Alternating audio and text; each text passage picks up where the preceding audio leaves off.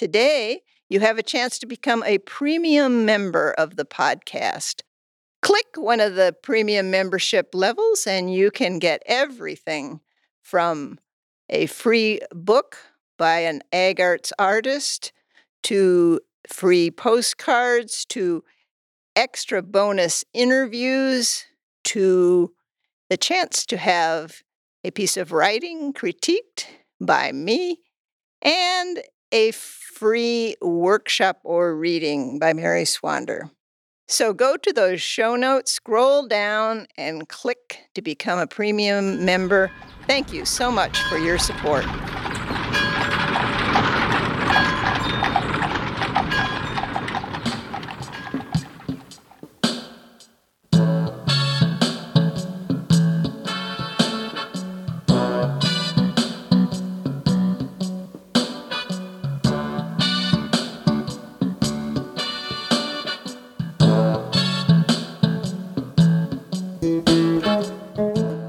It's Ag Arts from Horse and Buggy Land, and I'm your host, Mary Swander, with the answers and winners of the Ask Ruby contest. Just to remind you, listeners were invited to ask Ruby, our gross mommy in residence, questions about the Amish culture.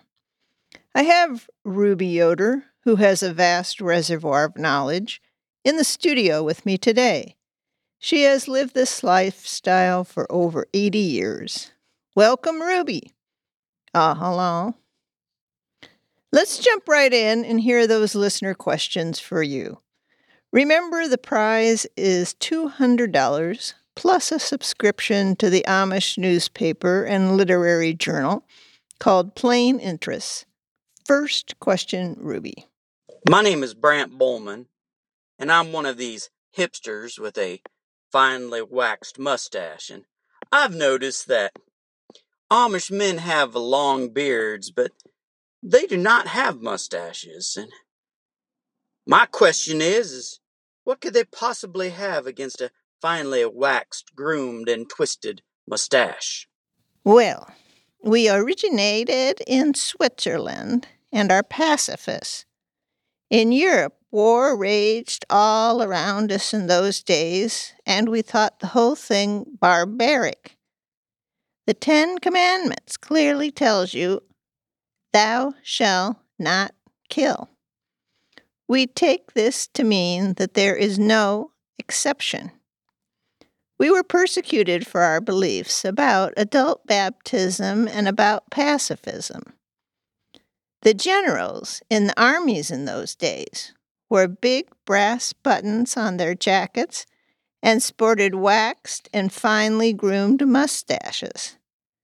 So in protest to war, Amish men stopped using buttons and they shaved their mustaches off their faces. And to this day, we use hook and eyes, and our men grow beards, but not mustaches. And on another topic of nonviolent resistance.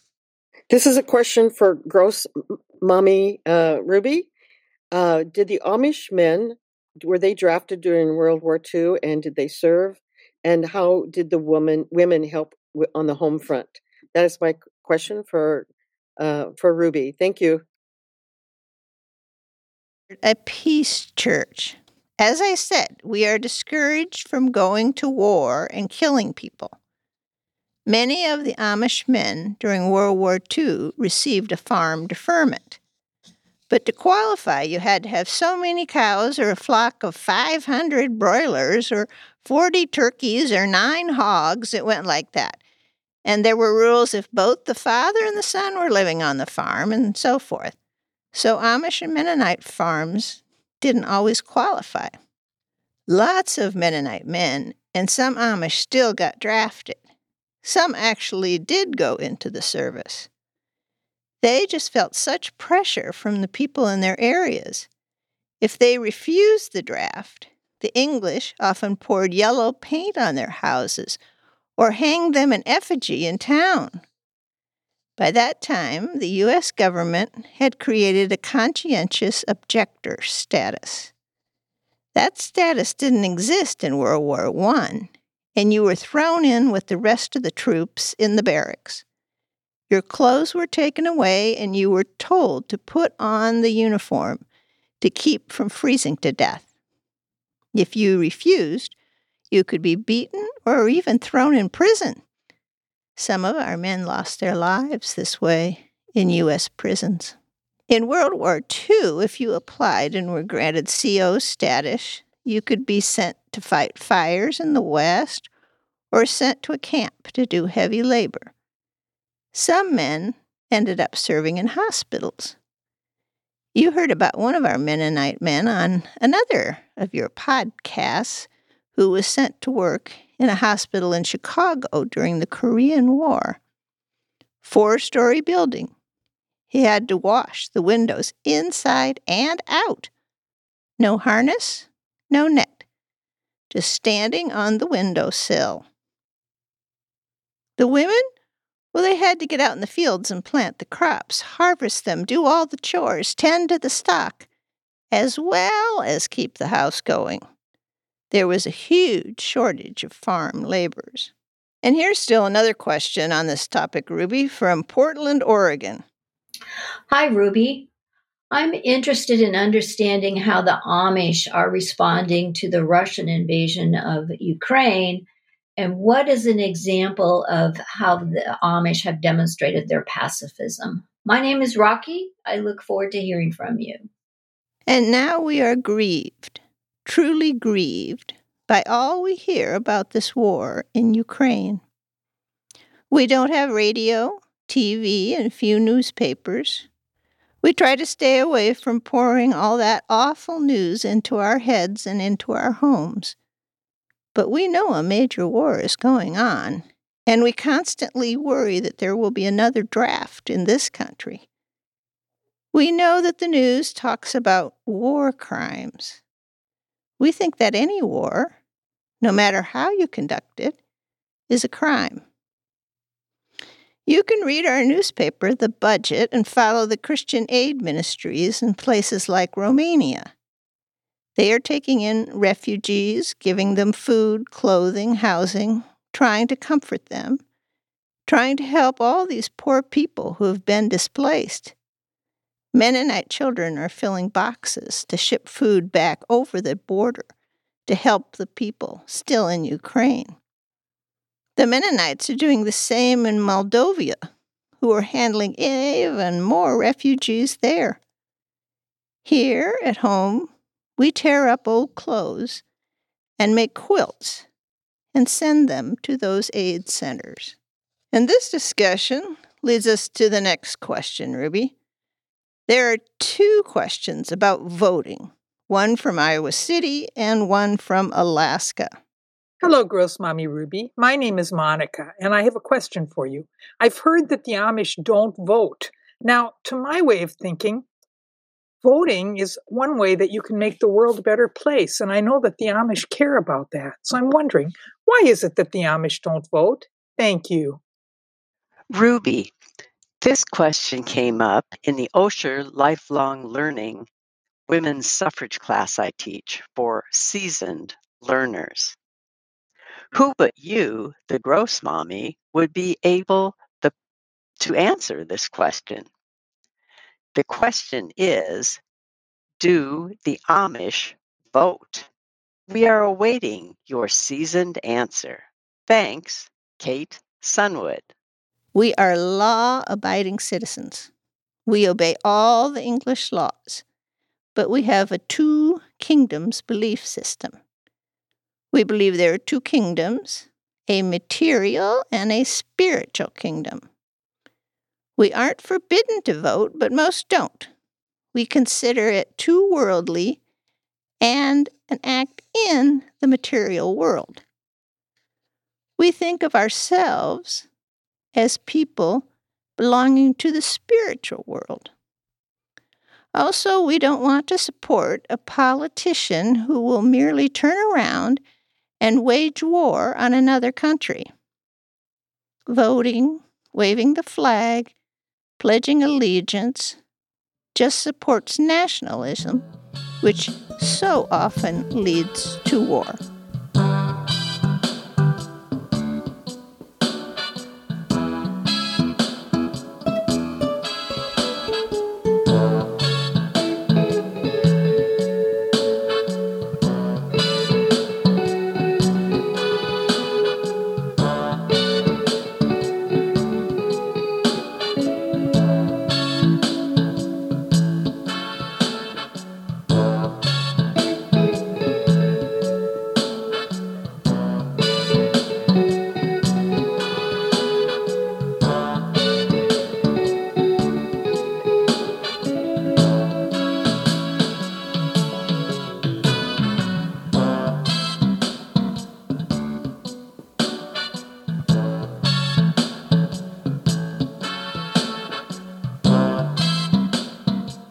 And now, Ruby, we're turning to issues closer to home.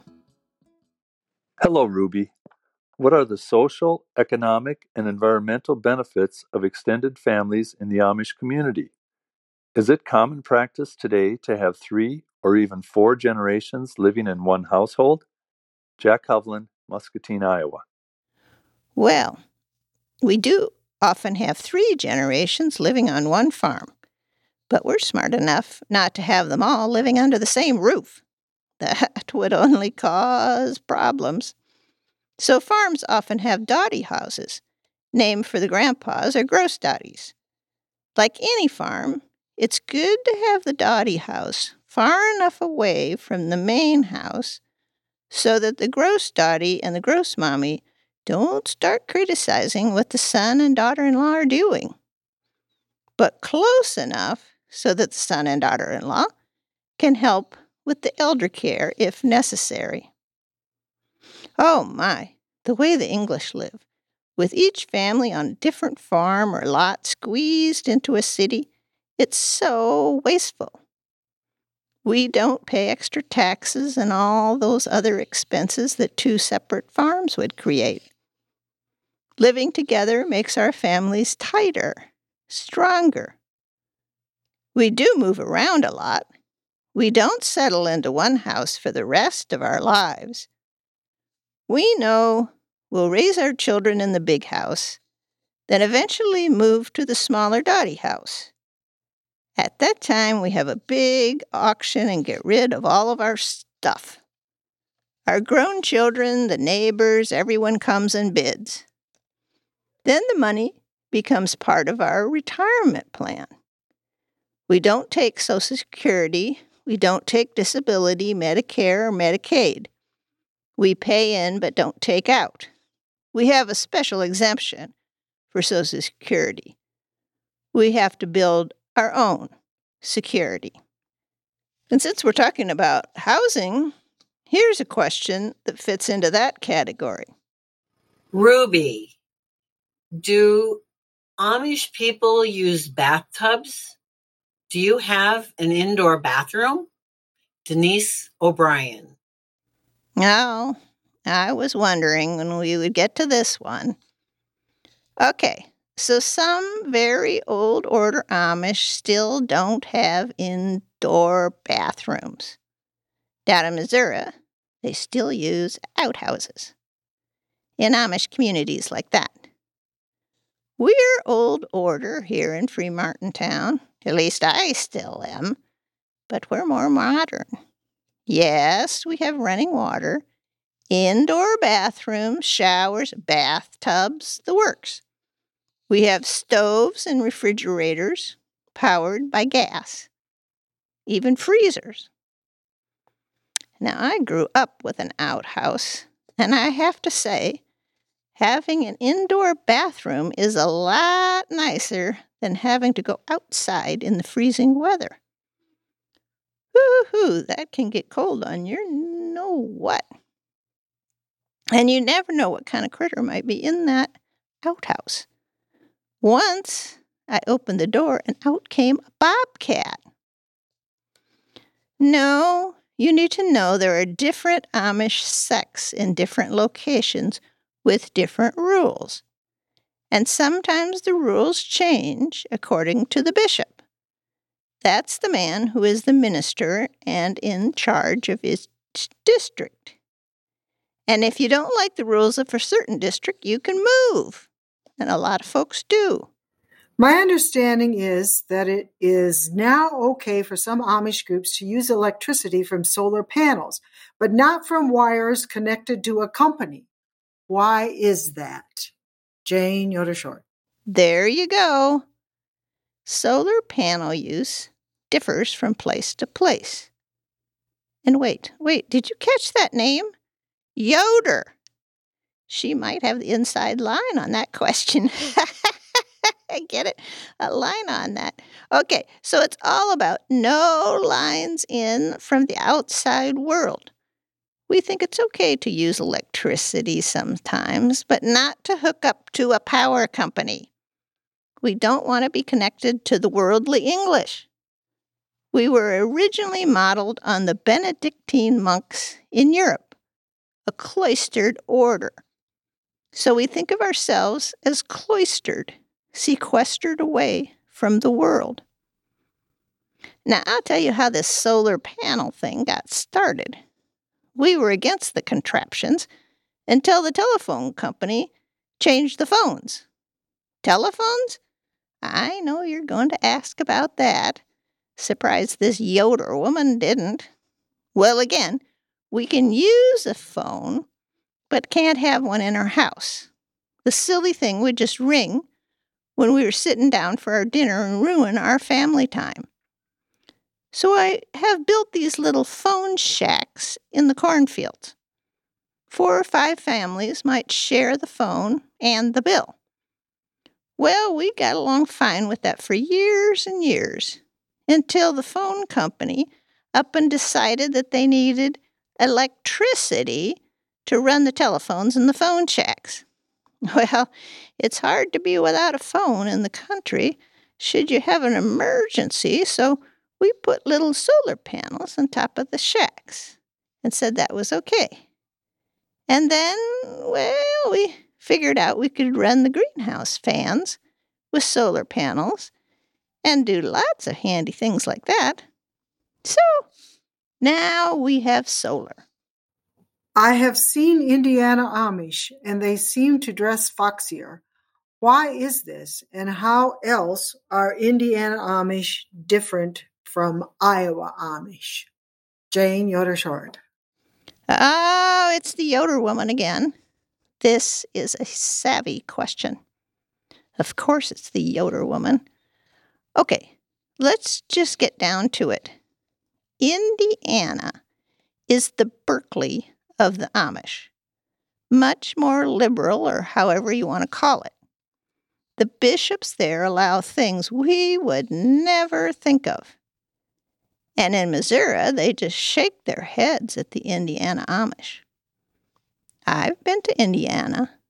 I have some relatives here who wanted a gas grill, and they up and moved to Indiana. Well, I went to visit them, and not only did they have a gas grill, but a boat. And they were wearing Nikes and riding bicycles. They were riding bicycles. But we have New Order Amish riding bicycles here too. Electric bikes. They charge them on the solar panels, of course. That's right. Foxier indeed. Well, hey, Ruby, you're pretty foxy yourself. Not like in Indiana.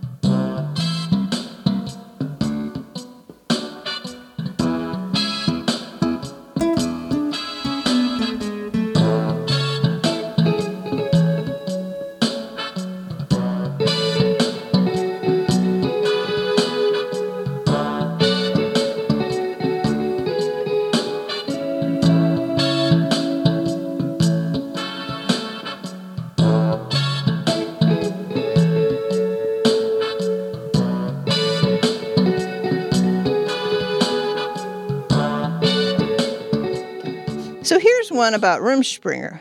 How does that work in Indiana? Rumspringa, huh? How do they know about that? That must be a Miller or a Gingerich calling in now. Well, maybe they saw... I know. Maybe they saw the movie. Now, I never saw that Rumspringa movie that went around. I don't watch movies. But I'll bet you it was made in Indiana. Hello, Ruby. What is Rumspringa? Is it a time of courtship or an opportunity for Amish youth to travel and interact with people outside their community? Is Rumspringa practiced by the Kelowna Amish? Annette Hovland, Muscatine, Iowa. Rumspringa is a time for the youth to decide if they want to be baptized into the Amish church or not.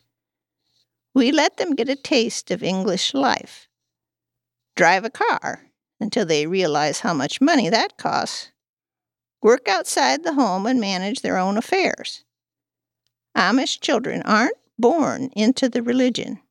We give them the chance to make up their own minds, and we believe in adult baptism about 18 years of age. And yes, we have Rumspringa here, but it's nothing like in Indiana. I heard that movie showed the Amish teenagers smoking, drinking, doing drugs. My word, we let our youth experiment here, maybe drink a beer or two, but nothing like in Indiana. The Amish in Kentucky who raise tobacco, they smoke. They're not supposed to, but they do. A teenager will be a teenager. And at the end of Rumspringa, not everybody gets baptized. We lose some to the English world. We do. Sad, but we do. Oh, that is sad for you, Ruby. Now we're moving into a happier topic: foodways, clothing, and social activities. Ruby, what are some typical meals for the Amish? Are there any foods they don't eat? Ardith Gillespie. Oh, someone after my own heart. You know, I'm known for my cooking, and I cook meals on my farm for the English tourists. A typical meal might be me going out and slaughtering a fryer, cooking it up with mashed potatoes and gravy, maybe some fresh sliced tomatoes out of the garden, 3-bean salad, and of course my specialty, shoe fly pie. Shoe fly pie. My, oh my, I'm a crazy cat. Hollering at the moon. Ruby, we have to stay on track here. I'm sorry, we don't have time for your poetry today. All right. Well, we eat mostly out of the garden and store our potatoes and root vegetables for the winter in root cellars. We can go into those cellars when we have these day ratios, too. We can quarts and quarts of tomatoes, peaches, pears, lots of fruits in the summer. We make jams and jellies. Are there things we wouldn't eat? Let's see. Anything that's expensive and the ingredients hard to come by. So, no lobster, I'm afraid. No clam bakes. But here's a little secret. I make a mean vichyssoise. Really? That doesn't seem very German. Sure, it's just potatoes, leeks, cream, and chicken stock. We call it potato soup. And remember, we come from Switzerland. Oh, I see. A little French mixed in, huh? You'll have to give us a recipe someday for that one. Will do. What's the next question? Ruby, this is Susan Strawn. I'm asking you, why don't Mennonites raise sheep for their wool and then spin the wool and knit some of their own clothes, like the Shakers and the people of Amana do that? Or do you? Maybe you do, and I'm wrong. Thank you. We do raise sheep, lots of them. And some of us still spin and knit. But I don't know. We kind of got away from it when you could just buy a pair of mittens in the country store. A lot less work. And there isn't time for everything. We love our quilts. And we can sell those at the relief sale for lots of money. So we mostly put our knitting aside. Quilts took up all our energy. You have a good point you do, Susan Strawn. They still do a lot of knitting at the Amana colonies. They're famous for their woolen mill. They used to trade the Meskwakis at the native settlement wool blankets for baskets. Next. This is my question. Is it true that the only musical instrument the Amish play is a harmonica? And if so, why is that? What instruments do they play? And do they do shape note singing? This is Jean Graham in Austin, Texas. True, Jean Graham. We only play the harmonica. I don't know. They may play a guitar or even a fiddle in Indiana, but we're only allowed to play the harmonica here. It's little and fairly cheap. You can put it in your pocket. Caught on, I imagine, due to the German influence. Oh, yes. You should come and see the harmonica display at the Stringtown Grocery. You can buy just about any kind of harmonica, but we mostly pass them down in the family. We play by ear, and a family of 10 might have just one harmonica in one key. We play hymns blowing into the glass chimney of a kerosene lamp. Becomes like a megaphone carrying the sound. It works great. Shape note singing? Now that's real interesting. Some of the Amish gross daddies and gross mommies and retired Mennonites here go down south in the winter to build Habitat for Humanity houses. You know, like Jimmy Carter does? Now, there's a good man. And that Rosalind. Well, there's no Amish church in places like Brownsville, Texas, so we went to the Baptist church on Sundays. That's as close as we could get to our church services. And the singing in those hard-shell churches, wow! The harmonies. We knew many of the hymns and got so we could sing along with those Baptists. And we brought that shape note way of singing back here, mostly to the Mennonite churches. But our regular hymn singing isn't too far from that shape note sound. We sing a lot. We sing when we work, not just at church. We go around the neighborhood at Christmas time and sing carols.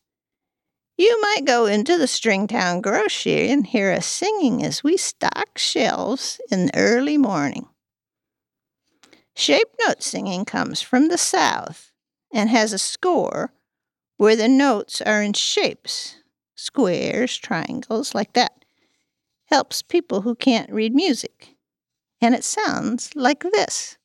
Sweet to rejoice in lively hope that when my change shall come, angels shall gather round my bed and while my spirit whole, we are passing away, we are passing away, we are passing away to that great rising day. Okay, Ruby, now here's an interesting question. What's your answer to this one?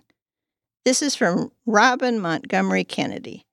For some reason, she couldn't get the technology to work so that we could hear her voice. So I will ask you her question. Do the Amish use binoculars?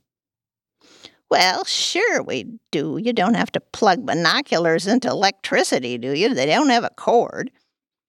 Again, we might have an old pair of binoculars that has been passed down through the family. They are too expensive to just go out and buy. But we use them to stargaze more than we do to watch birds. We've seen the craters on the moon, the rings of Saturn, everything with binoculars. We love to watch the stars, especially when we're up so early to do the milking. It's dark and quiet, and the moon is shining, and we watch those stars move through the sky. One time, a man from the university came out here to let us see the stars through a high-powered telescope. But he started talking about the Big Bang in front of the children. Imagine, in front of the children. We sent the children into the house, and we could see almost as well with our binoculars. Birds we know by their calls. We don't need binoculars for them. We know all the birds by just listening. And we don't have, ornithology classes or phones or what they call apps. Don't know what that is, but they are always looking at them, scrolling, or bird books or any of it. That's what the English have trouble doing, sitting still and listening.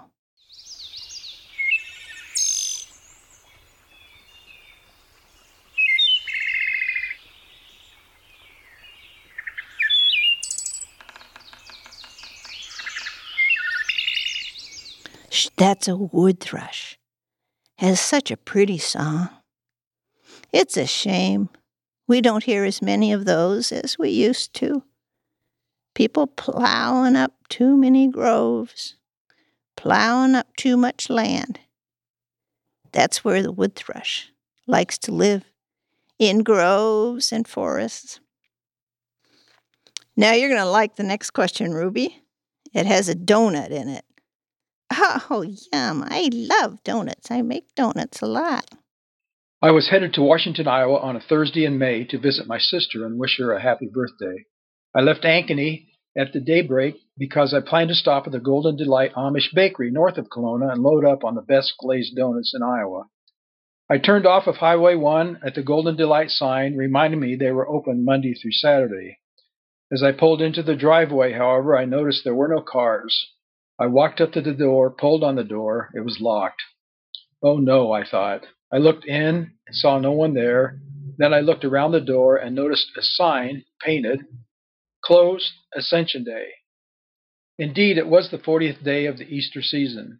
I've never known any business to close on Ascension Day, the day Christ ascended into heaven, according to the writer of Luke and Acts, but that's probably because Protestant churches celebrate Ascension Day the Sunday following the 40th day of Easter. I was initially disappointed after dreaming for 2 hours during my drive to southeast Iowa, thinking of myself and my need for a sugar fix.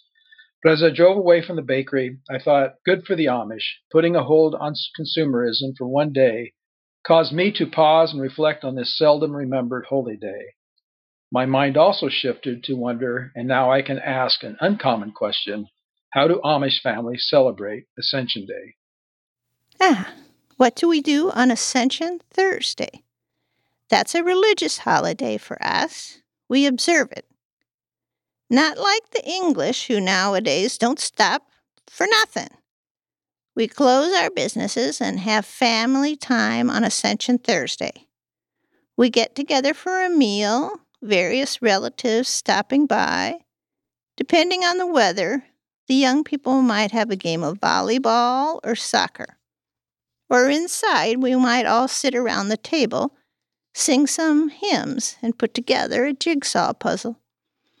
Those English, they just keep working, and they don't have a jigsaw puzzle in the house. Okay, last question, Ruby. Ruby, now, this is just between you and me. I'd like to know, how well do you Amish tolerate that English woman? You know, the one who lives in the old schoolhouse? Go ahead and be honest. I promise it'll never get back to her. My name's Bonnie Hanlon. Well, just because it's between Bonnie and me, I'll tell you that we were mighty suspicious of that English woman in the beginning, that Mary Sanders. We heard that there was an old hippie moving into the schoolhouse who would be throwing beer cans in the ditch. Real estate agent came around and told us that, and he wanted us to bid against her. But what do we want with an old schoolhouse, we asked. Not good for anything but to store hay. And she wants to live in it? Goodness, live in it? Let her have it. Then the hippie moved in, that Mary Swanberg, and planted a beautiful garden. Then first thing we know, she's out there pulling beer cans out of the ditch. I seen that one with my own eyes, cleaning up the ditch, mind you. At first, she shares a phone with us in the shack, real friendly. Then she puts in her own phone and lets us use it if we like, even friendlier. Then she gives us a ride to the doctor and fetches the burn nurse if we need her. Once my neighbor Moses bought a new buggy at the sale barn, and she pulled it home for him with the hitch on her car. In the end, we're getting along with that old hippie just real good.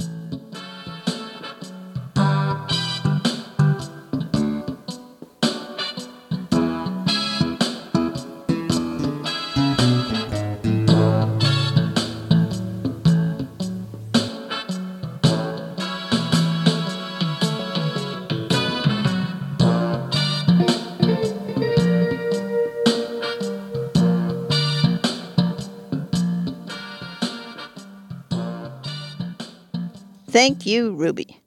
It's Yoder, Miller, and Swander out here now.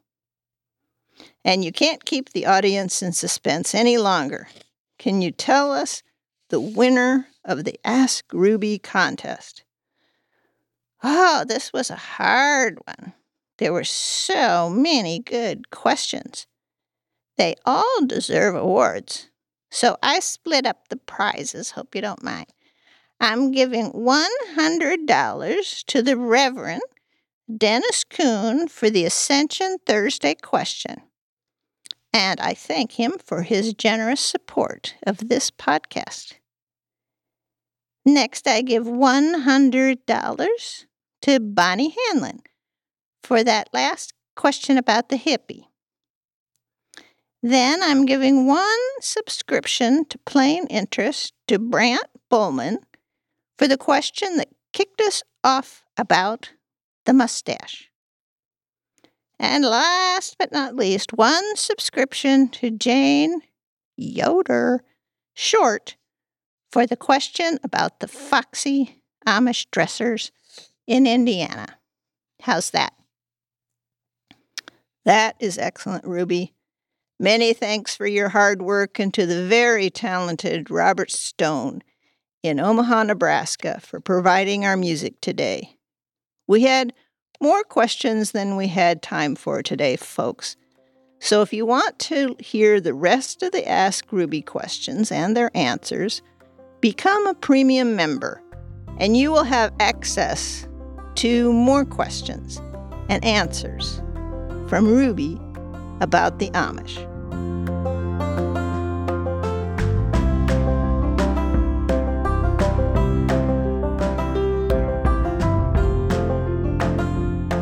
And that brings today's episode to a close.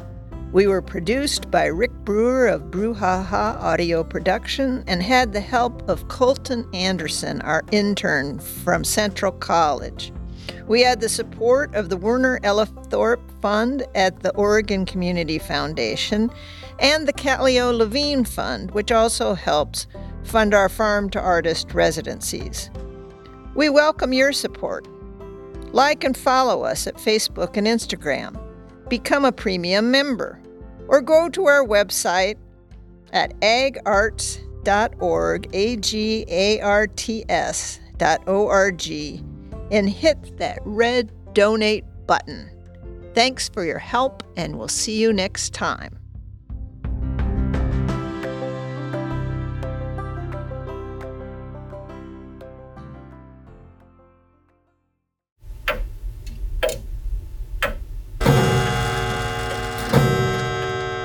Brouhaha. She might have the inside line on that question. I get it. A line on that.